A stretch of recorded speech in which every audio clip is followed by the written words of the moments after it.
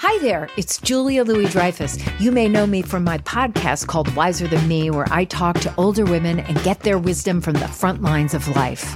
I was amazed by how many people told me our show made them look forward to getting older, which is why I'm here to talk about season 2 of the show.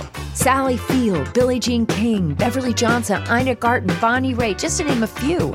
All hail old women. Wiser Than Me season 2 is out now from Lemonada Media. This is Merriam-Webster's Word of the Day podcast for May 4th.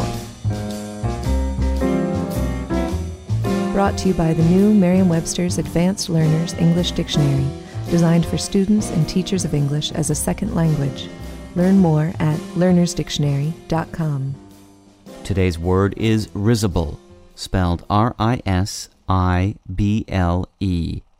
Risible is an adjective that means capable of laughing. It can also mean disposed to laugh, or arousing or provoking laughter, especially laughable. Risible can also mean associated with, relating to, or used in laughter. Here's the word used from a movie review by Rene Rodriguez in the Miami Herald.